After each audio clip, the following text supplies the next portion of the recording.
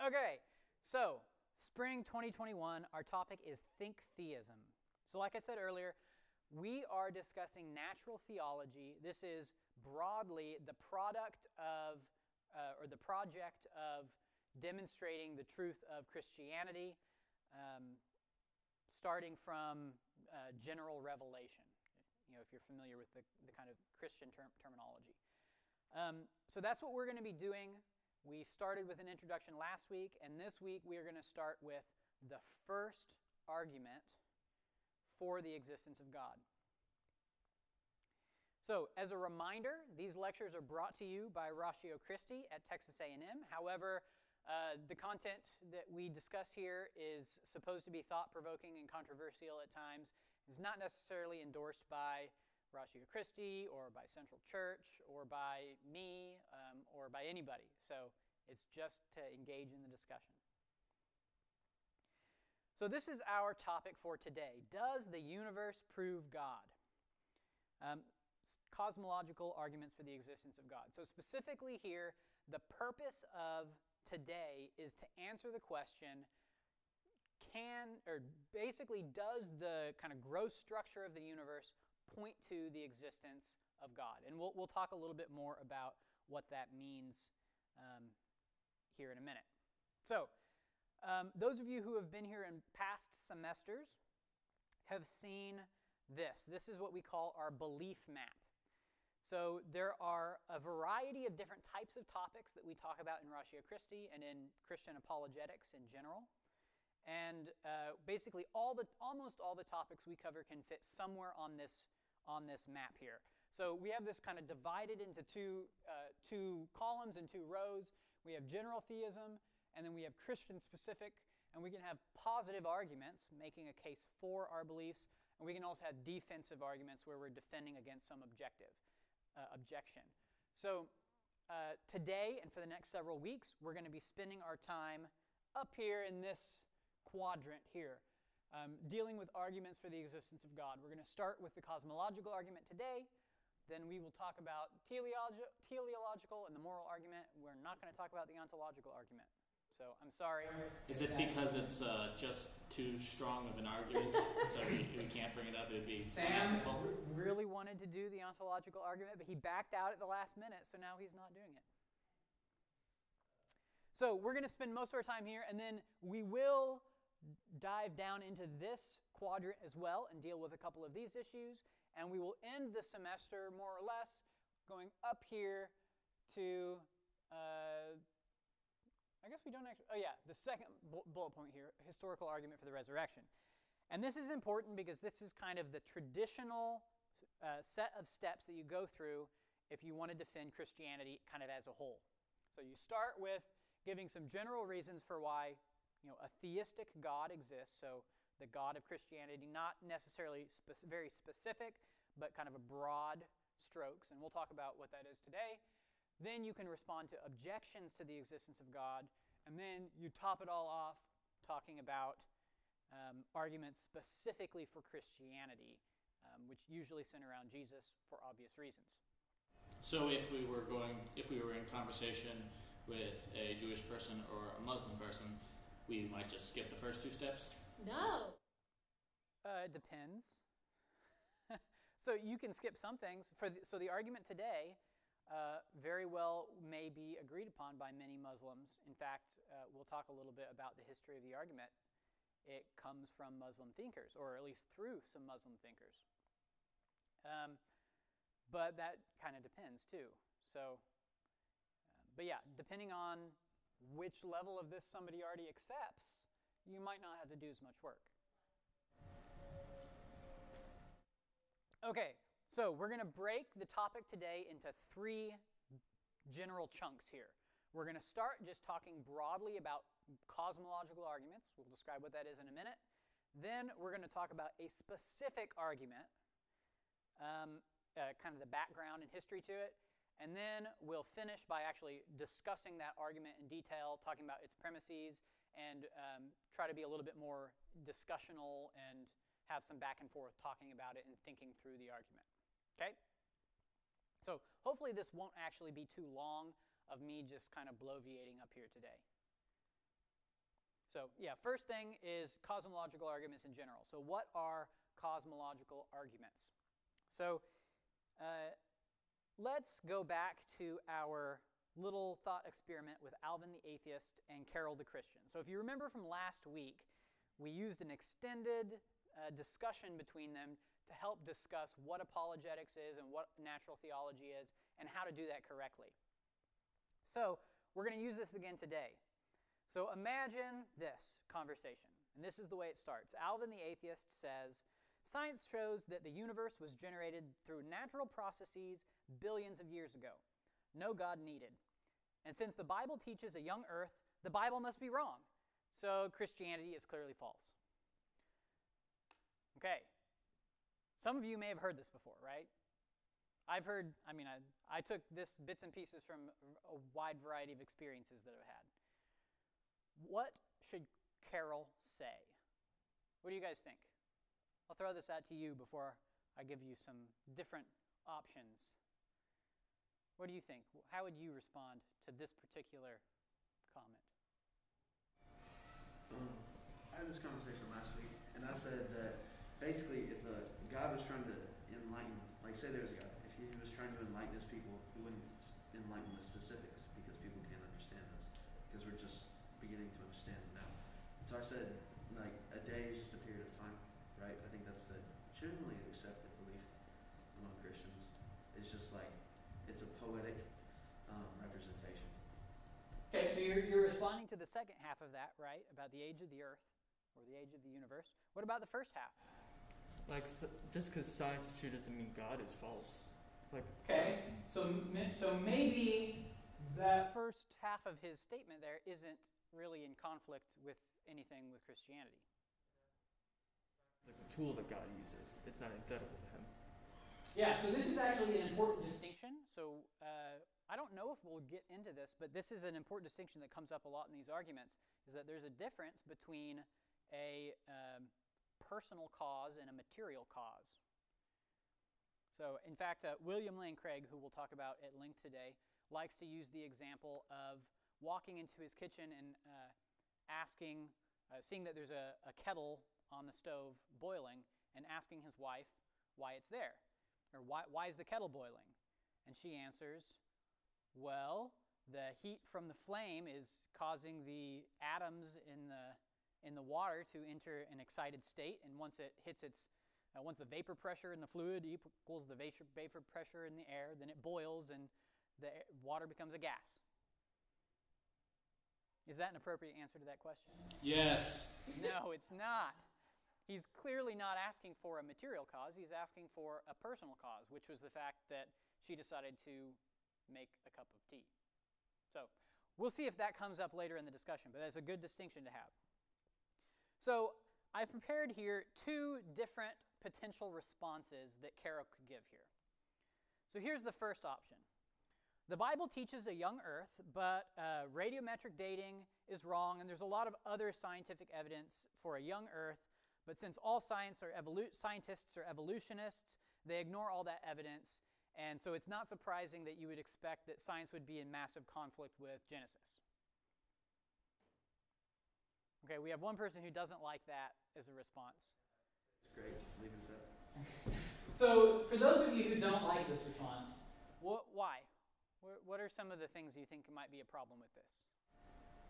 It's writing off people, and it's writing off like the evidence that people have accrued instead of arguing about the evidence. It's saying like they are biased in what they're looking at instead of like actually talking about what the proof is. Okay. I mean, like you said, it's appealing to motive, but then also it's just ignoring the fact that as more and more evidence comes in, it seems to disprove what she's saying here, and they're having to sort of cherry pick random pieces of other evidence that they can fit together to make their Okay. point. Any other thoughts?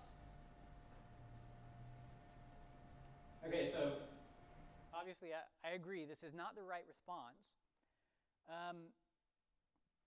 And there's a couple of very specific problems, some of which you guys, you've caught on to here. But I actually think there's a couple of really fundamental things that you might miss. So the first thing that's a problem with this response, I think, is that Carol has accepted Alvin's claim about Christianity that it can't be true if the universe is old. So notice, Carol didn't propose that as a situation. Alvin, the person that she's supposed to be convincing Christianity is true, said Christianity can't be true if the earth is old, and she just accepted that and then went forth to try to prove why that's not why the earth isn't actually old, or the universe isn't actually old. So you have to be careful about that. Don't let somebody else put words into your mouth and then feel like you have to defend the words that they put in your mouth. Secondly, Carol has made some dubious scientific claims. So depending on where you fall on these issues, you may agree or disagree with that. Probably not the most important of these critiques, though. The third here, Carol has now impugned the integrity of millions of scientists, many of whom happen to actually be theists or Christians. So that's very dangerous. So that generalization, saying scientists all believe X and all have Y motive, that's real bad. In general, don't take a group of people and presume that you can characterize them all in one fell swoop that way. And if your view of the world requires that a large number of people are all kind of uniformly, pulling the strings to kind of work against you, it's probably not a good view of the world. And lastly, Carol has also equated cosmology with biology by pulling evolution into the discussion. So what started out as one kind of discussion now has to import all the other challenges with a whole nother field of science, which was not at all relevant to the discussion, and or potentially misuse the term evolution. So I think we can all agree, probably not a good response. Now, what might be a better response? So how about this response? Actually, the evidence for the beginning of the universe is one of the greatest reasons to believe that God exists. For most of history, philosophers and scientists believed that the universe was eternal. But in the last 100 years, we have learned that the universe began to exist. So, as it says in Genesis, in the beginning, God created the heavens and the earth. Now, much better response for a whole plethora of reasons. And importantly, regardless of what you think about the age of the universe and the age of the earth, this is a better response. Because you can grant the premises of modern cosmology, even if you disagree with it, and still make a strong argument for the existence of God. So, what we care about here is, does God exist? What we don't care about here is evolution true? Those are not relevant, those are non-intersecting questions at this stage of the game. Okay, so that setting the stage, we have now, Carol actually right here, just gave the beginnings of a cosmological argument. She is making an argument for the existence of God based on what we observe in the universe, okay? So many people throughout history have done this. If you want a really long 300-page treatment of the history of cosmological arguments from Plato to Leibniz, then you can read this book. It's called The Cosmological Argument from Plato to Leibniz. This is a technical work, so I actually wouldn't really recommend it unless you're really into philosophy. But you can learn about all the different arguments, and this is the resource that I used to pull together just a handful of things for this set of slides today. So what is a cosmological argument? Let's get a little bit more precise. So a cosmological argument is an a posteriori argument for a cause or reason of the universe. So what this means is that it's an argument that actually requires knowledge about the universe. It requires premises about the universe to be true in order for you to make the argument. As opposed to an a priori argument, like the ontological argument, for example. What does this really mean, though? In a cosmological argument, we infer the existence of God from facts that are concerning the causation, explanation, change, motion, contingency, dependency, or finitude of the universe. You can basically think of each of those words there is a different way to formulate a cosmological argument that people have done. So I have heard people dispute the finitude of the universe. so if that were the case, then that may or may not be the best argument for the existence of God then, if you use that version. Actually, though, the discussions we have today will be they won't reference the finitude of the universe spatially. However, similar arguments could be used to defend that type of an argument as well. So we are going to refer to, I guess, if not spatial finitude, temporal finitude? We'll get there in a second. Okay. So here is a mishmash little chart of a few dozen of the people who have created cosmological arguments over the last 2,300 years. The first person recorded that we have is Plato. Probably many of you have heard of Plato, right? So the probably most famous philosopher in history. However, his cosmological argument was like a paragraph from one of his dialogues, and he didn't develop it beyond that. Aristotle, however, his student, developed cosmological arguments at great length, and so he's really kind of the main source of that kind of started this discussion. There's a whole bunch of different kinds of cosmological arguments, like we just said, and we'll talk about some ways to classify them here in a second. But on this slide, I have grouped them a little bit so you can see some of the different kind of similar groups here. So these are arguments from contingency. These are what we call Kalam cosmological arguments. These are all arguments from motion. These are people whose version I didn't look up, so I don't know what kind they are. Here we have an inductive argument from a more contemporary person, and a bunch of random stuff from Thomas Aquinas, which we won't talk about. So, like you just if you do want to hear more about the Thomistic versions, then there is an organization for something like that. That's true. And you may know, you may have heard of Thomas Aquinas' 5 ways. That's 5 arguments for the existence of God. 4 of those are cosmological arguments. And 3 of them are weird. So, well, they're really all weird. You have to be a Thomist to really like them. So there are a bunch of different ways we can classify these. So we can talk about inductive versus deductive arguments. So if you're familiar with those terms, different versions of these have been constructed in those ways. Of the deductive arguments, there are roughly 3 categories. The Aquinas' stuff, the Kalam, and the contingency. So sometimes in Ratio Christi, we will do a whole week or a whole day talking about argument from contingency. So there's a whole lot that we can talk about there. Today, we're going to talk about Kalam, which we'll get into here in a second. Importantly, you can also categorize these as temporal or atemporal arguments. And again, the Kalam is temporal, the contingency is atemporal. And this will become important here in a minute.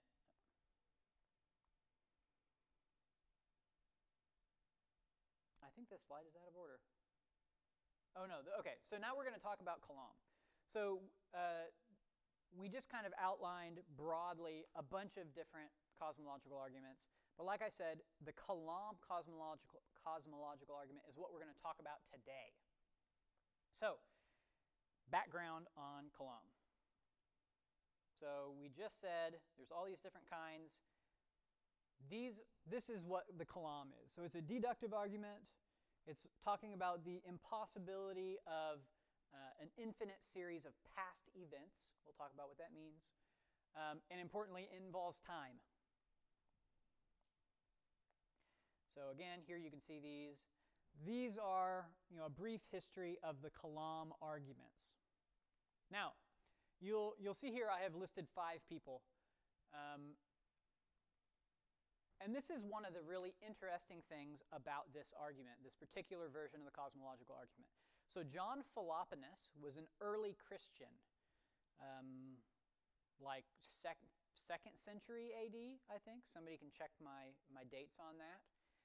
So he was an early Christian who wrote a cosmological argument that eventually morphed into the Kalam cosmology. He actually wrote 2 different versions, but one of them is kind of what we call the Kalam.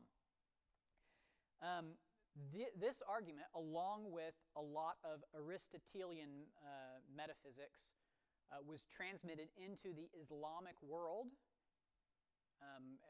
so a few hundred years after John Philoponus. And Islamic thinkers highly developed this argument. And there's a reason for that, which is very important. So if you look at the kind of history of the philosophy in the Islamic world, there were kind of two camps of people. We had the philosophers, or the falsafa, something like that in Arabic, who were followers of Aristotle, so Greek philosophy, and they believed that the world, or the universe, was eternal, was extended infinitely into the past. This is the standard view of philosophy from the time of the pre-Socratics up to mid 1900s. So now, obviously, the Islamic theologians, coming from an Abrahamic religion, believed that the universe came into existence. So we had the philosophers and we have the theologians. They practiced what we call Kalam, which is like a form of argumentation. I think it has even come to be synonymous with like theology, right? It means speaking or talking. Yeah. We have our Arabic expert back there. These theologians argued against the Greek philosophers. So importantly, the one on here named Al-Ghazali, he wrote a book called The Incoherence of the Philosophers. And his goal is to basically refute the influence of Greek philosophy on Islamic thought. And one of those was the eternality of the universe. And so he used this argument for the existence of God, in which he had to argue that the universe was past finite, that it hadn't existed forever. This then passed through Spain, through some Jewish authors, and was reintroduced into the West. And William Lane Craig, who's a famous contemporary Christian philosopher, reintroduced this, or I guess repopularized it more 40 or 50 years ago into our English-speaking Western world. So we call it the Kalam cosmological argument because Al-Ghazali really developed this to a high degree of sophistication, and you can basically follow all of his arguments today, and they are quite valid. But you have more today than Al-Ghazali did to enter into the discussion. What's with the question mark next to Sadia ben Joseph? I didn't read the argument, so I didn't have a name to put onto it. So I just have it under good authority that he also contributed a version of the cosmological Kalam argument. Okay, so remember our conversation with Carol the Christian and Alvin the atheist. So cosmology today provides evidence for the beginning of the universe. So this is really important. So we just talked about how the Arabic philosophers or the Arabic theologians were kind of fighting against this idea of the eternality of the universe 1,500 years ago. And that they didn't really succeed. I mean, in the Islamic world, they succeeded for a while, but in kind of the broader field of thought, it was continuously accepted that the universe was eternal for basically all of history. This was the standard view that everybody had. So much so that somebody like Leibniz, who was a Christian in the 1700s, developed the contingency argument, which is a cosmological argument that does not depend on past time because he believed that the universe was eternal, just like everybody else. Now, in an amazing turn of events, in the last 100 years, 3,000 years of human thought has been radically overturned by discoveries that we've made in cosmology. So I have a brief kind of history of this here, and we'll talk about this a little bit more in more detail later. But from 1922 through till the present day, more and more evidence has piled up that shows that the universe is not in a steady state. The universe is changing, and if you kind of run the video backwards, you see that everything goes back to a beginning point. And that before that point or prior to that point in some way, there was nothing. The universe did not exist. It is past finite. So this is a really, really incredible occurrence that this has happened, and it's happened, in our era. So we should feel lucky to be alive to experience this.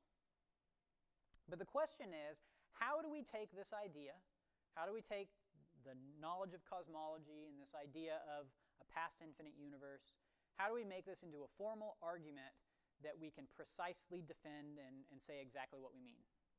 Past infinite. What do you mean exactly by that? That there is no beginning, that there are an infinite number of past moments of time. Okay. So if we look at the number of hours to now, that number is infinite. Okay, cool. Gotcha. Thank you. We'll talk about what infinite means here in a second, too. So, how do we make a precise argument to encapsulate these kind of nebulous things that we've discussed? So, this is intended to be interactive, so feel free to shout things out at me. I want to kind of have a discussion about this, make it a little bit less lecture and more kind of thinking through the argument. So this is the canonical form of William Lane Craig's Kalam cosmological argument, which is basically unchanged from what Al-Ghazali wrote, 1,300 years ago, or however long ago that was. So the argument goes like this. Everything that begins to exist has a cause. The universe began to exist. Therefore, the universe has a cause. That's it. We can go home now, right? So, as with any argument like this, any deductive argument, this is a valid deductive argument. So, if these premises are true, the conclusion is true by the laws of logic. You can't escape it. It's impossible. Can you explain the difference between deductive and inductive? Well, so what I just described, that's a deductive argument. If you could escape the conclusion, even if the premises are true, that's an inductive argument. Yeah, so an inductive argument tells you basically a probability or a likelihood. It says, given X, Y, and Z, we expect, this conclusion to be true. It's more likely than not that this conclusion is true. Whereas a deductive argument says this, or the famous example, Socrates is a man, all men are mortal, therefore Socrates is mortal. Right? So that's a syllogism. That's a deductive argument. That's what this is. This is also a syllogism. So, simple argument, if all these things, if 1 and 2 are true, 3 is true. Now, as always is the case with these things, the difficulty is in determining and or convincing somebody that 1 and 2 are true. So, just looking at it, who thinks that 1 is certainly true? Raise your hand. You know that 1 is true. It's just undeniable. Okay. Not everybody's convinced. What about number 2? More of you, actually. Okay. Who thinks that 3 is true? Most people. Okay. So the question is, how do we defend these? Not everybody's convinced about all these premises. So how can we talk about them a little bit? So we're going to start with the premise number 2, because there's some arguments for it. Premise number 1 is a little bit more slippery, but it's a whole different beast altogether. So we're going to start with number 2. So did the universe begin to exist? So roughly speaking, there are 2 ways that we can approach this problem, and we're going to look at both of them. So the first one is through philosophical arguments. So prior to 1922, that's all you could do was philosophical arguments about why the universe couldn't be infinitely old. Since 1922, we now have scientific evidences that also suggest this. So we're going to talk about both of those things. Now, importantly, under each of these categories, we could talk about dozens of different things. So we're just going to talk about one philosophical argument and then just kind of talk a little bit about the general evidence for number 2. But we're not going to get very deep So you can go very, very deep into all of these discussions. So is the universe infinitely old? If it were infinitely old, that would mean that the past has an infinite number of previous moments, right? So if you were to break up past history into days, there would be an infinite number of days. So throughout history, certainly as far back as John Philoponus, these arguments have focused on the absurdities that result in thinking that you can have an actually infinite number of things. So that's kind of the defining characteristic of these arguments, is that you're arguing that the past has to be finite, because if it's not, there's an actually infinite number of past events, and if that's the case, it's absurd. And we'll talk about why in a second. Then under that argument, wouldn't that make God finite? It depends on what you mean by finite. So does God have an infinite number of past moments of time that are part of him, or that he has experienced? At the time that God was born or started to exist. So importantly, in kind of revitalizing this argument, William Lane Craig had to, before he could finish this discussion, like this argument, he had to basically enter into the whole question of theories of time and God in time to answer that exact question. So we're going to hold off on that for now, but once we're kind of done with this argument, that would be a really cool additional discussion to have. We have in the past actually spent an entire day just talking about that question, so just to throw that out there. So yeah, like I said, basically throughout history, the point of this discussion has always been to show that there's some absurdity that results if the universe is past eternal. So to understand what we kind of mean by these terms, though, so there's two different ways that we can talk about infinity, okay? There are potential infinites, which any of you who have taken upper-level math with like limits and things like that, you've seen that little symbol for infinity. We use that in math. It's a potential infinity. It just means something that is unbounded. Something that can continue increasing forever. There's no boundary, there's no limit. But that is not the same thing as this aleph here. This is the first letter of the Hebrew alphabet. It's called aleph. This is an actual infinite. There is an entire field of math called transfinite algebra that deals with these transfinite numbers, or actually infinite numbers. So if any of you have ever studied set theory, for example, you may talk about the cardinality of the set of all real numbers, or let's say all integers. That is this number. It's actually aleph sub 0, which is the first transfinite number. The point is, these are very different. And so if the universe actually did have an infinite past, it would have to be an actual infinite. Correct. So yeah, it's not just this. So this is kind of a useful fiction for us. It just tells us that a variable can increase forever. This is saying that you actually have an actually infinite number of things. So like you could almost like use potential infinite for like how many days will there be in the future? Exactly. Okay. It can grow without bound, but at no point in the future do you have an actually infinite number. At every point it's still finite, and it can grow forever, and it will grow forever, and it will never reach infinity. But this aleph not means you've already reached infinity. You see, so you're starting to see where there's going to be some weird things that pop up as a consequence of that. So there are just tons and tons of weird thought experiments about actually infinite numbers and the absurdities of having actually infinite numbers of things. And we're not going to talk about any of those, unless you guys want to, we can bring them up. But we're going to focus on one particular argument here that is called the Grim Reaper paradox. Specifically because it doesn't just focus on the math, the transfinite algebra stuff, but this particular version of this is directly tied to past events. So it's a nice illustration of the absurdities that result from having an infinite series of past events. So it goes like this. Imagine that there are an infinite number of Grim Reapers and that you are an everlasting being that can only be killed by a Grim Reaper. Okay? Everybody got that? Why is Grim Reaper I was trademarked? just thinking the exact same thing. Well, because everybody uses it, but I wanted a trademarked version. So yeah, it's like that. Now imagine, for each day of the infinite past and the infinite future, there is a Grim Reaper who is assigned to kill you on that day.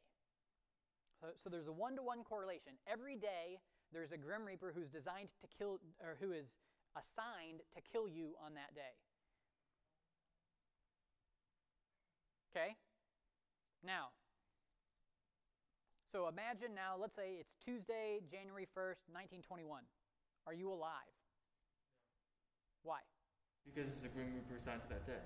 Well, more importantly, there's a Grim Reaper that was assigned to the day before that has already killed you. Right? Good point. It didn't start today. Okay. So, why is this? Oh, my my little nun isn't supposed to show up there. I've kind of shown you. So, okay, here's the real question. So you're dead on that date. Which Grim Reaper killed you? First, no, there's not a first one. Yeah, so okay, I said it was Monday, so the one on Sunday would have killed you, right? No, but the one on Saturday would have killed you before the one on Sunday killed you. But the one on Friday would have killed you. So you can keep going back. For any Grim Reaper, the Grim Reaper the day before would have killed you. Right? It doesn't matter which one you choose. There's always one before. So for all Grim Reapers that exist, they did not kill you. And yet, you are dead.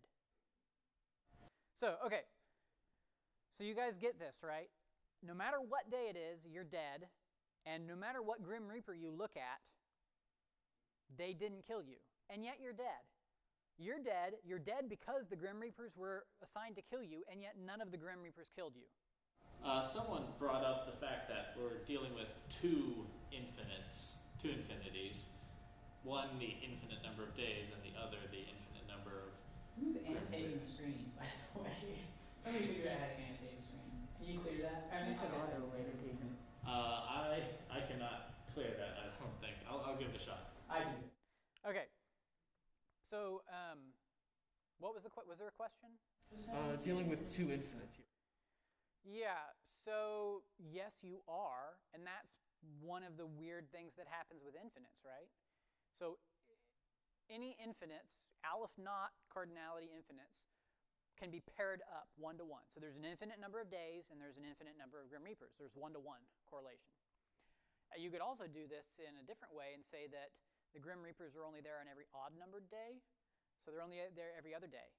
So the Grim Reapers are only there for half of the days, but there's actually the same number of days as there is Grim Reapers. Yeah. So there's another paradox there. We can just keep going forever and these weird things with infinites. And the point is, so this particular argument is saying that basically in this scenario, the Grim Reapers have killed you, and yet no Grim Reapers have killed you. It's a contradiction. What this says is that this scenario can never happen in reality because you can't be both dead and undead at the same time. Right? Do you have a comment? Sort of leads to a logical contradiction of you never really were alive in the first place because every single day you are already dead. Like it can be proven that there's no day in which you were alive. So it contradicts. But if we formulate the thought experiment more carefully, what we say is that the Grim Reapers don't do anything unless they find you alive, and if they find you alive, they'll kill you. So if you're never alive, then the Grim Reapers never kill you. So if but then there would have been nothing for them presumably to be alive. What if I could? Well, we're presuming that they're omniscient Grim Reapers. If the Grim Reapers, after a long day of work, decide to check into their hotel room at Hilbert's Hotel, and they're talking to each other in the hotel bar, and they're like, "Oh, I killed him," and then the other one's like, "No, I killed him." No Grim Reaper would ever actually be able to claim credit for your death because there was one before him. Correct. So the point here is that this results in a contradiction, and the argument here is that this demonstrates that this state of affairs is impossible. Like this couldn't happen You can't have an infinite series of past events because things like this could actually happen. You actually have these sorts of absurdities. And you can think about this another way. If there have been an actually infinite number of past days, how did we ever get to today? And why are we at today and not tomorrow today? The amount of time from the infinite past to today is the same as the amount of time from the infinite past till tomorrow. So why is today and not tomorrow? You can't get here. You can't get here at all. That's the point. So, like having an infinite means you made it to the end almost. Like it almost feels like getting to the infinite is like getting to the end of time. Like I feel like for you to get to an infinite amount of time, you're no longer in time. Yeah, you basically have to step outside of it, right? If it goes forever, like there's no. So this is, specifically what we're kind of sliding into here is called the argument against, or the argument from the impossibility of forming an actual infinite by successive addition. So if you're, adding things together one at a time, you will never actually get to the infinity.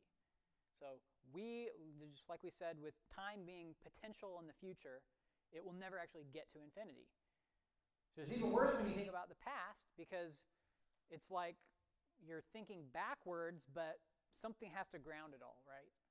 So to reiterate our resident Russian's refutation, he says that the contradiction only arises because we are pairing two infinites together, i.e. the infinite number of days and the infinite number of Grim Reapers, and that isn't enough to demonstrate. So actually that's not the case. So the original version of the Grim Reaper paradox happens in a finite period of time. So instead, let's imagine that there's a Grim Reaper who is going to kill you. Let's say it's 11 p.m. There's a Grim Reaper who's going to kill you at midnight. Okay? But there is another Grim Reaper who is going to kill you at 11:30. And then there's another one who's going to kill you at 11:15. Another one who's going to kill you at 11:07 and a half. Another one who's going to kill you at 11:03 and whatever that is, 0.75, I think. And dividing in half infinitely. So there are infinitely many Grim Reapers who are going to kill you between 11 and noon. So in this case, we've paired a potential infinite with an actual infinite? No, in this case, we've paired an actually infinite number of Grim Reapers with a finite period of time, 30 minutes. It is potential, because like you're talking about like an asymptote. You're talking about like an... No, but we're saying there's an actual number of them. If we said there's just a potential number, or like some large but finite number, this wouldn't be a problem. But there's an actually infinite number. But you're dealing with potential because you're doing halves. You're halving something forever. An infinite number of halves. Okay, so that's Zeno's that's paradox, potential. right? That's potentially It's basically a variation on Zeno's paradox. Halving something forever is potential infinite, not actual infinite. No, so the potential. So an infinite. It's an infinite series of cardinality aleph naught. So the number of elements in the set is aleph naught. So that's the definition of a transfinite number. Now, you're right. If I was going to divide something in half, I could never actually get to the end of that process, because you can't create an infinite number by successive addition, like we just said. But this is presuming that this just is the way it is. There are an infinite number of Grim Reapers, and we're just assigning them times. So we can write this as a formula. For each Grim Reaper n, your time will be midnight minus 2 to the n power times 60 minutes. So you can write a mathematical equation. For every single Grim Reaper, all of the infinite Grim Reapers will plug their n number into that equation. It will tell them what time they have to kill you at. So what this means is you have an actually infinite number of Grim Reapers who are all going to kill you between 11 and midnight. And none of them will kill you for the same reason, because there's no first Grim Reaper. There's always one who's half the distance from 11 to the previous Grim Reaper. So you have the same problem. So it's not because you're pairing two infinites. This one I think is harder to understand, and it is less of an analogy to past infinite times, but it's the same problem. And the argument here, these arguments come from Alexander Proust, who's a well-known philosopher at Baylor, actually, who I would like to get to come here at some point. And his point is just that you can't have an infinite string of causes. If you do that, it creates absurdities, and basically the laws of logic break down. Like it ruins everything. So it can't be the case that there's an infinite past. So you don't have to be convinced by this argument anymore, though, because, go ahead. Before we had all the scientific evidence, if we had that kind of thinking, why was it so easy for them to think of an eternal universe? If that's the case, why couldn't they reject it just from a philosophical? Even Leibniz. I can think of reasons right now. I can think of reasons why it would still make sense for there to be an infinite universe. So I think there's a lot of reasons. For one thing, it's what Aristotle believed. I mean, in looking back at some of these other arguments, this was literally the retort that some philosophers had to people like Al-Ghazali. Like, oh, this is great and all, but you disagree with Aristotle about the infinity or the eternality of the universe, and clearly you're wrong because you're disagreeing with Aristotle. I think there are other reasons too. Well, I mean, what's weird is that eventually there would be Christians who accept the eternality of the universe, right? I don't think these arguments were I think in part because they require you to accept that the universe is not eternal. I don't think they were very popular through most of their history because, like I said, it was the theologians, not like the hardcore. It wasn't Avicenna, that was giving these arguments. It was the theologians, and their writings didn't really make it into medieval Europe as not like Avicenna or Averroes. Like they were the ones who really impacted the Western world, and these are kind of secondary things that eventually kind of trickled in. So I think there is too, and maybe this would be more important later, but if you are thinking like about the physical universe, and especially if you're not particularly into like the book of Genesis, then you kind of want to be able to describe the universe in simple terms, and if the universe is always changing, you might not like that. But I don't know. It's all speculation. It's kind of, though, a core tenet of the Greek philosophy that the universe is eternal.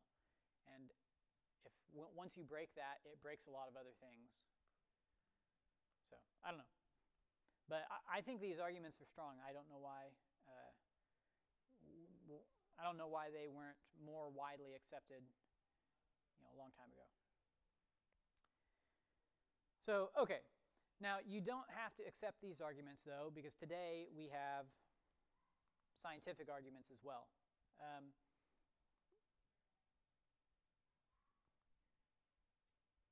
So, we have a whole new series of things to discuss. So, contemporary cosmology claims an absolute beginning to space and time at the Big Bang. This is the standard Big Bang model, right? In the words of a famous physicist, Alexander Vilenkin, we can no longer hide behind a past eternal universe. There is no escape. We have to face the problem of a cosmic beginning. Okay, so there has been 100 years of development of evidence for the beginning of the universe. So this started in 1922. Really, it started in a few years before then, as Einstein is writing his general theory of relativity. He's applying this theory to the universe, using basically an equation to describe a homogeneous universe and how it behaves.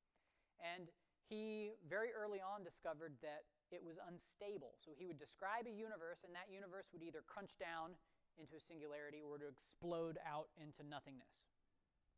So obviously he thought, well, but the universe must be static and steady state and eternal. Therefore, let me add some parameters into this equation to help balance it out and keep it at a steady state. Even then, it was balanced on a razor's edge that could cause it to crumble, basically. But in 1922, Georges Lemaitre actually proposed that based on Einstein's theory, the universe should actually be expanding. And he was young and not well known at that time, and when he published that, it was in a low-impact journal in French, and he didn't get a whole lot of traction or publicity from that.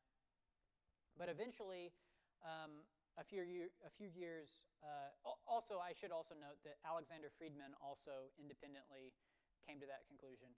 But in 1927, Georges Lemaitre also provided the first experimental verification of this.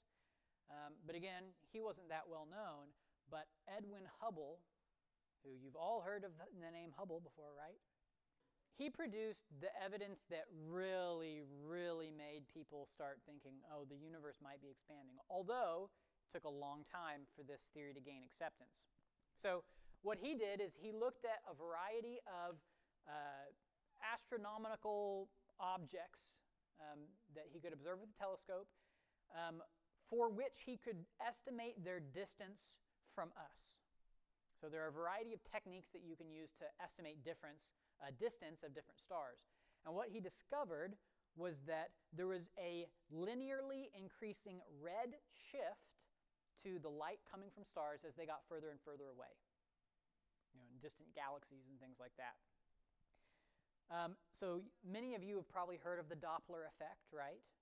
So if you drive down the highway and a police car with their siren on is coming towards you, it sounds high-pitched, and then once it passes you, it sounds low-pitched, because those waves are basically getting compressed, or seem like they're getting compressed because they're moving. The same thing happens with light. You just have to be moving really fast to move fast enough for the wavelength of light to change. If you could move that fast, if you could run at an appreciable portion of the speed of light, you would see that the things you're running towards are going to shift to a blue color. That's a higher wavelength. And if you were to turn around behind you, you'd see everything would turn red. So what Hubble saw was that the further away things were in the universe, the more red they were. Which not only means that they're far away, but getting farther away. It means they're moving away from us. It means everything is moving away from us, and the further away it is, the faster it's moving away. Yeah, if there was something that's blue shifted, but in general, everything isn't blue shifted, it's all red shifted. So there may be individual galaxies and things that have some relative motion that will change that and make it, more or less, but across the whole observable universe, things are shifted red the further away they are, because they're moving away from us faster and faster. Now, that was in 1929. This remained a controversial theory that the universe was expanding, and consequently that the universe was not past infinite, because if it's expanding, it couldn't crunch down infinitely forever. At some point, it had to hit a stopping point. So in 1992, a spacecraft called COBE was launched, specifically to study something that was discovered in 1964 called the cosmic microwave background radiation. The story that's often told about this is that Arno Penzias and Robert Wilson were building a radio telescope, and they accidentally discovered that there was basically microwave radiation, so that's really low frequency light that is just coming from all directions in the universe. Every point in the universe is emitting this low frequency light, and it's more or less the same everywhere you look. Now, so they discovered this accidentally when they were building their radio telescope, and they were at Bell Labs. Ironically, at this same time, in the same town, there were a pair of physicists that were building a detector to specifically detect this phenomenon. And because Arno Penzias and Robert Wilson kind of accidentally discovered this, before they got their detector finished, they get all the credit, even though there's somebody else who's actually intentionally trying to do this. So you got to feel bad for them, because these guys won the Nobel Prize for this accident. That there were some very hardworking people who were trying to also discover this. But importantly, like I said, in 1992, a spacecraft was launched to study this microwave background radiation. A second one was launched in 2001, and probably you've all seen this picture before, or at least many of you have seen this picture before. It's very famous. It's the WMAP survey, basically this is a measurement of the cosmic microwave background from across all points in the sky. So this is the inside of a sphere that's been flattened out, right? And the point of this was that by measuring this tells us a lot of important information about the beginning of the universe. So just to be clear, we and all the space around us is putting out this radiation. Well, it's passing through us. So here's what the microwave background radiation actually is. It's basically the glow. It's a picture of the Big Bang happening. So like we are actually seeing the Big Bang happen, and that light is red-shifted so far that it's now a microwave radiation instead of a visible light. The aftershock. Kind of. It's the afterglow. It's the light from that event that is just, it was emitted in all directions, and it's still just passing through all of space. All going in like the same, like, is it all heading away from the same points? Nope, it's going everywhere. Coming from every direction? Yes. It's just going everywhere. There Because the universe was Exploded. just bright, and there was light everywhere, going in all directions, and it has just continued to expand outward, and that light is still just moving around in random directions. There are some like non-uniformities in it, where it's like certain spots are more intense than others, and they're using that to learn a little bit more about like what exactly happened during the Big Bang. But generally speaking, it is coming from everywhere. Gotcha. Yeah, so you can see in this, it's not just all exactly the same color. So the radiation is very, very uniform. The variations are small, but there are, notable, like reproducible variations in this that tell us about the way things were actually structured in the Big Bang. And importantly, this data here is a really strong confirmation of the model that more or less the standard Big Bang model fits this data. Not perfectly. There's all sorts of things with inflation, and there's all sorts of little caveats to that. But the point is, it's a well-attested theory at this point that has been pretty well studied. And during all that time, because you said they were slow to come around, Einstein had to take out his cosmological constant that was always making it, steady state, and say, "Oh, I'm sorry, that's not right." Yeah. So, it was a big. Well, so the name Big Bang, for example, was coined by a famous astronomer, Fred Hoyle, basically to deride the theory because he thought it was stupid, because obviously the universe is past eternal. And eventually he was won over. The evidence was strong enough that, you can't really deny it. Now, there are a variety of ways that people have attempted to get around the absolute beginning of the universe within this kind of general Big Bang cosmic history that we have discovered. Some of those are oscillating models of the universe, or multiverses, and a wide variety of other strange things. Go ahead. Big crunch and then like the... Yeah, so that's the idea that a universe would expand outward, eventually slow down, and then crunch back inwards, and then expand outwards again, and then just keep doing this forever. So that was an early theory, and I think there have been multiple variations of that have been posited, all to try to avoid there having to be a finite past, right? In the end, though, a very famous theorem called the Borde, Guth, and Vilenkin theorem, or BVG theorem for short, has taken the wind out of the sails of that sort of work, because basically what has been proven mathematically now is that any universe that has on average been expanding throughout its history can't be past infinite. So there has to be an absolute beginning in space and time. With some caveats, in general, they say that this applies to really almost any universe you could imagine. It doesn't have to be particularly like ours. However, there is an argument that would say that this doesn't apply to things like quantum gravity, which is a theory that doesn't actually exist. But if we ever did create a quantum gravity theory, that maybe you could get around this. So the point is, right now, this reigns as king, and that you can't avoid a beginning. Importantly, an oscillating model, this still applies. So you can have a finite number of oscillations. You can't have an infinite number. This applies to a multiverse. You can have a multiverse. You can't have a multiverse that has been in existence from past infinity. Again, within the caveats of that theory, which if you're a physicist, you can go and look at what those are. Go ahead. Before that, why did it start? So some important questions here. So the first one, what happened before? So the answer is nothing.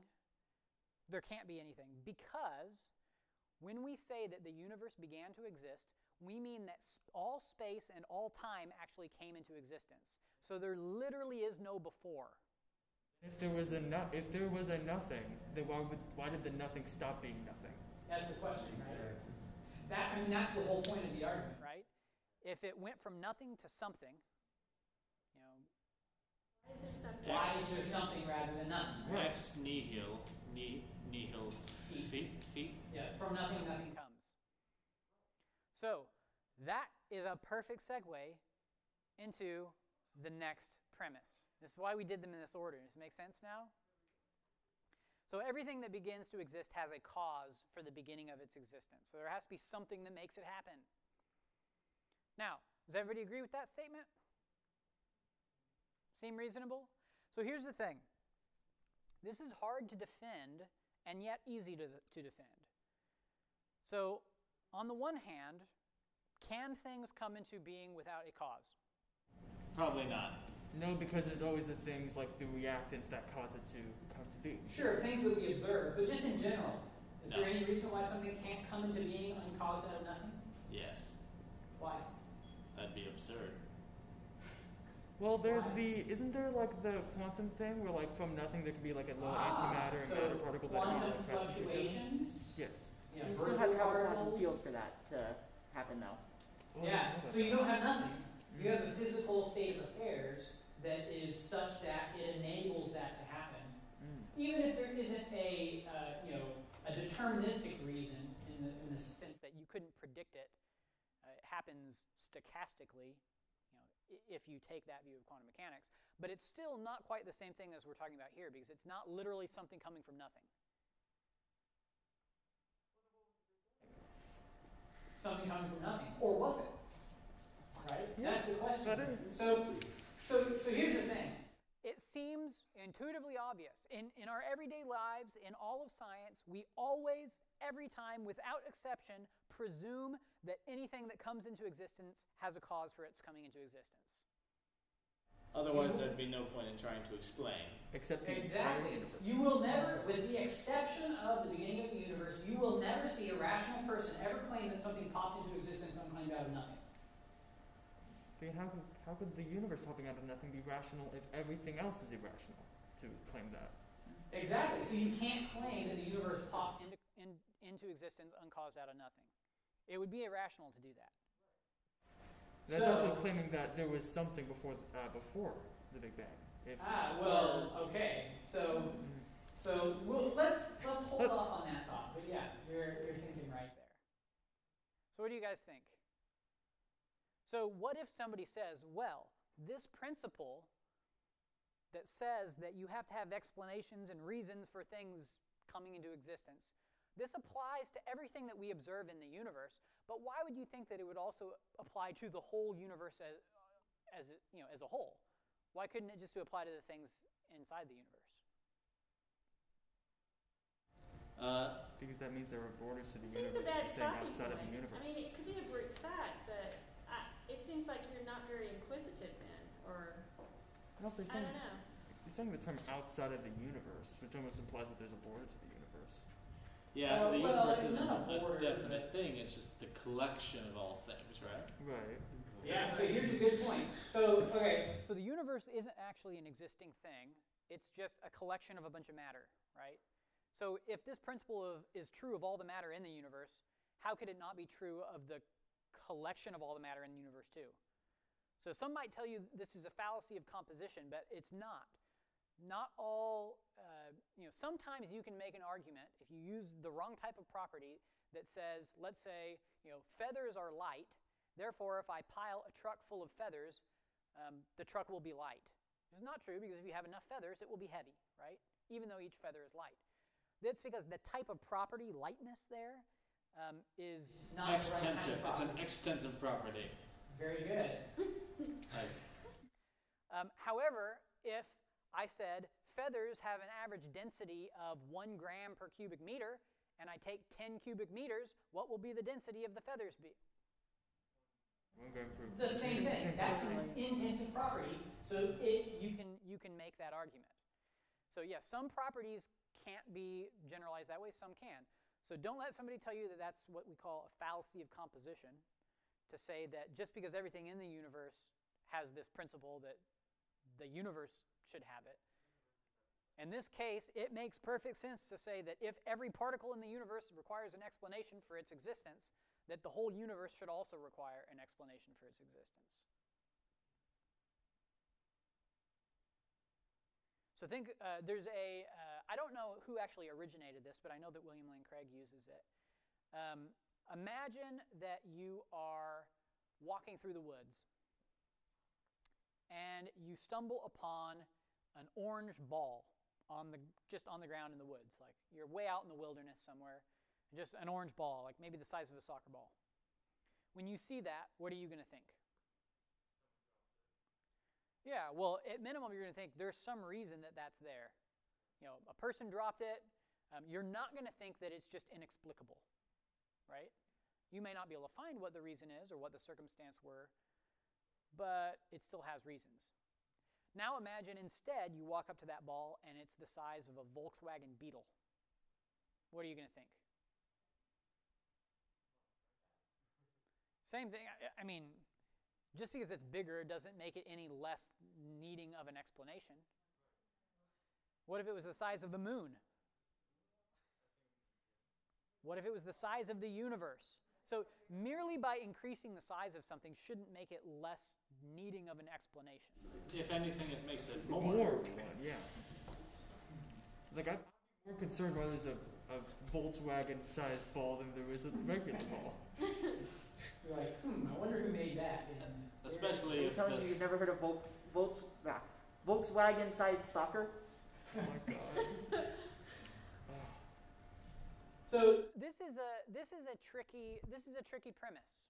It really is, because it's so obvious. It's so obvious that the truth of this premise is less obvious than any argument you can make for its truth, which is good and bad, right? We can't pull out the cosmology like we can for the other premise and say, well, the WMAP survey of the cosmic microwave background radiation shows X, Y, and Z. You just So great. It's all Because in they're your obvious brain. premises, right? Well, philosophy can be argued. Science is just evidence. So, like, it's easy. science is argued a lot. Okay, that's okay. Think about Actually, I'm saying like that's you're Yeah, saying I actually that's have the issue a with this question is- now. Now that I'm actually thinking about this, would this still be as obvious if time didn't exist? Like when cause and effect might not necessarily be coherent? So philosophers tend to think so. So in fact, this is the principle that the argument from contingency is built on. It's called the principle of sufficient reason. And like I said, this is an atemporal argument. So he's talking about explanations, not necessarily temporal causes. So he's going to say that anything that exists requires an explanation for its existence. So it's the same general idea. So you don't necessarily, that doesn't necessarily have to be a set of temporal causes, but it definitely is harder to think about because we don't see that many examples of things that seem to be atemporally caused or simultaneously caused. One example might be like the light from the sun is caused by the sun, but if you're not thinking about like the particles coming off from the sun, you can kind of say, think about it the way an ancient would think about it. Well, the sun exists. All the times the sun exists, the light exists, but the sun is creating the light, not the other way around, right? Now, of course, we can say, well, actually, it's emitting photons, and those photons are traveling to us, and they're impinging upon our eyes. But if you think about it in a more metaphysical sense, right, both exist, but one is radically dependent upon the other. So that's a type of explanation that's non-temporal in a sense. But yeah, this becomes a lot harder if you're doing it non-temporally, though. It's kind of a different argument.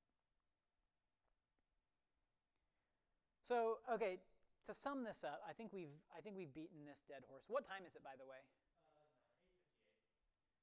8:58. Okay, so we're pretty much to the end of our time. So I think we're in a good spot. Yeah. So everything that begins to exist has a cause. Coming into existence from nothing is worse than magic. At least when you have magic, you have a hat and a magician that's pulling the rabbit out, right? To quote William Lane Craig. And if things can pop into existence uncaused, out of nothing, why don't we see that happen all the time, right? There can't be any law that dictates when things can pop into existence uncaused. If it's uncaused, there literally can be no rhyme or reason to it. So why don't we just see a unicorn pop right there? Why? Okay, so our conclusion. Therefore, the universe has a cause. Now, after all of this, after an hour, more than an hour of talking about physics and infinite numbers and all this stuff, all that we get to is, well, there must be a cause of the universe. Like you said, the universe can't just pop into existence uncaused out of nothing. Yay, what's that mean? Not really helpful yet, right? But let's think about it a little more. What could possibly be that cause? We're in the Matrix. We're in the Matrix. Okay, so we could be in the Matrix, and there's a non-contiguous material world out there where there are people who have created everything that we experience. It has to be something eternal, because it can't come into being, otherwise it would need a cause. Yeah, so in that case, in the Matrix world, now we have to think about, well, what's the explanation for the Matrix world? And unfortunately, we don't know anything about it, so it's hard to answer that. I meant like more simulation, not like we're back. Yeah, that's what I mean. Yeah. Go ahead. I would say we can say it's immaterial because there's like some law about material things. Yeah, so it can't be made out of the stuff of the universe because the stuff of the universe comes into being, into existence at the Big Bang. So it can't be made out of that stuff. So space, time, matter, energy, it can't be that.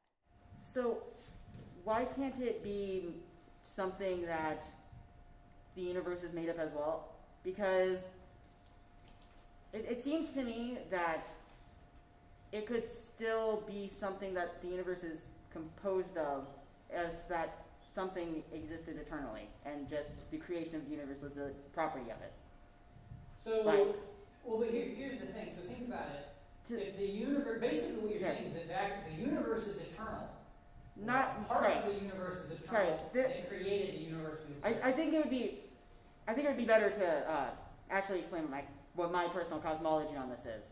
So, my personal cosmology on this is that if there has to be something that is the cause of the universe and that has been in existence forever, then that thing would be energy, specifically. The reason for this is because we already have the first law of thermodynamics, which is energy can't be created or destroyed. So it's not like more energy is being created at any one point in time. And it seems to me it would be an easier assumption to make that this energy, which we already do not believe has been created or could be destroyed, has some intrinsic property of it that would generate time and space. So Where did that before energy the beginning, where did that energy come from, though? in the same place, it would be the same place that God came from. Is the idea behind it? It's that it's an inherent essential thing that then creates everything else. Why did it? So first off, the law of thermodynamics, it doesn't apply to the beginning. Right, because that's the rules for our matter. It's the rule nowadays. Now that energy exists. Right. You're just saying it's something impersonal. Well, specifically, it's just I don't see a reason to assume, or to me, we already don't currently have a reason to believe energy can be created or destroyed. It doesn't seem like the universe not existing would change that property. It might, but I don't currently have a reason to believe that. And so, why can't energy be something that is the eternal, unchanging force that has some essential properties to it, and part of those essential properties generated time and space? Doesn't energy depend on space? Yeah, so No, I don't first think so. thing I here, think energy. space-time, our current physics is going to say that space-time, matter, and energy are all fundamentally the same thing. They're not categorically different. So you can take energy and it can become matter or vice versa, right? That's Einstein's famous equation, E equals mc squared. It's the equivalence of matter and energy. So that's why when we say space-time, we're really talking about everything, right? Is not the same as space and time. Energy is separate from that. Energy. Force times length, so it involves Like if you're trying to space If you're trying to necessarily. separate those four That's things, you're thinking of work, I think. if Well, you're it's also energy.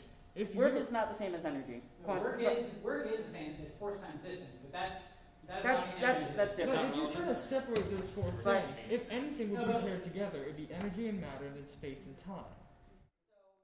Well, energy and matter are essentially the same thing. So basically, an inherent property of matter, or, again, I'm just saying energy because matter is But that's energy. still what But our here, universe is made out of.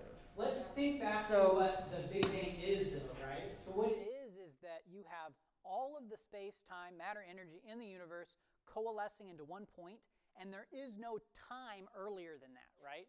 So in the sense that it's not being created, sure, you can say you go back to a singularity where it's static, there's just no time left, like you're at the beginning of time, and the energy exists. Property of that singularity is the generation of space and time. Yes. So what that is, though, is self-causation. You're basically saying the matter that Created space and time. But it also- Energy and matter so you're were proposing- the you're proposing unchanging the eternal thing. existence of the singularity. The singularity created space and time. But the problem is the traditional view here is that all of that came into existence. So, like, part of the beginning conditions can't explain the other conditions. Actually not the traditional view. Specifically, and this is where cosmology and physics and stuff gets really weird, but the idea of like even the idea of a singularity itself, a lot of cosmologists will say that generally speaking, when you come across a point where a singularity exists, what that is essentially saying is that our idea or our understanding of physics has broken down to a point where we can no longer use it. Yeah, so technically what you can say is we understand what's happening within a fraction of a second after the Big Bang, but before that, the physics breaks down. You need... No. So in other words, again, we don't understand or know that part. But And so- the point is that time itself had a beginning. So it doesn't really matter what space and matter are doing. There is a first point, and there's no time beyond that. So everything that exists is finite in the past. Right? So there is a first moment. There's a first moment where time or where matter exists and time and energy exist. A first moment, right? So think about it this way. So let's say you have the first moment, you have just the singularity. And then, in a sense, existing infinitely. And then the singularity all of a sudden big bangs. Well, there is no all of a sudden because time doesn't exist. But so no, but what you're claiming... Logical sense. So in order for the matter to cause the Big Bang, the matter has to exist prior to the Big Bang. So you have one moment where it's just the matter, then you have a second moment... Where it's just the matter and the second moment. It's logically prior. Yeah, so no, but if it exists, right? It's a physical thing. You can't have self-causation, right? The matter is existing eternally, in a sense, timelessly, right? But then all of a sudden, it exits that timeless state to create energy. So and I think there's no you can't say all of a sudden there because time doesn't exist. But it changed. It couldn't have changed. It underwent So- change. So I think you can state of affairs one. So the properties include the creation of time and space.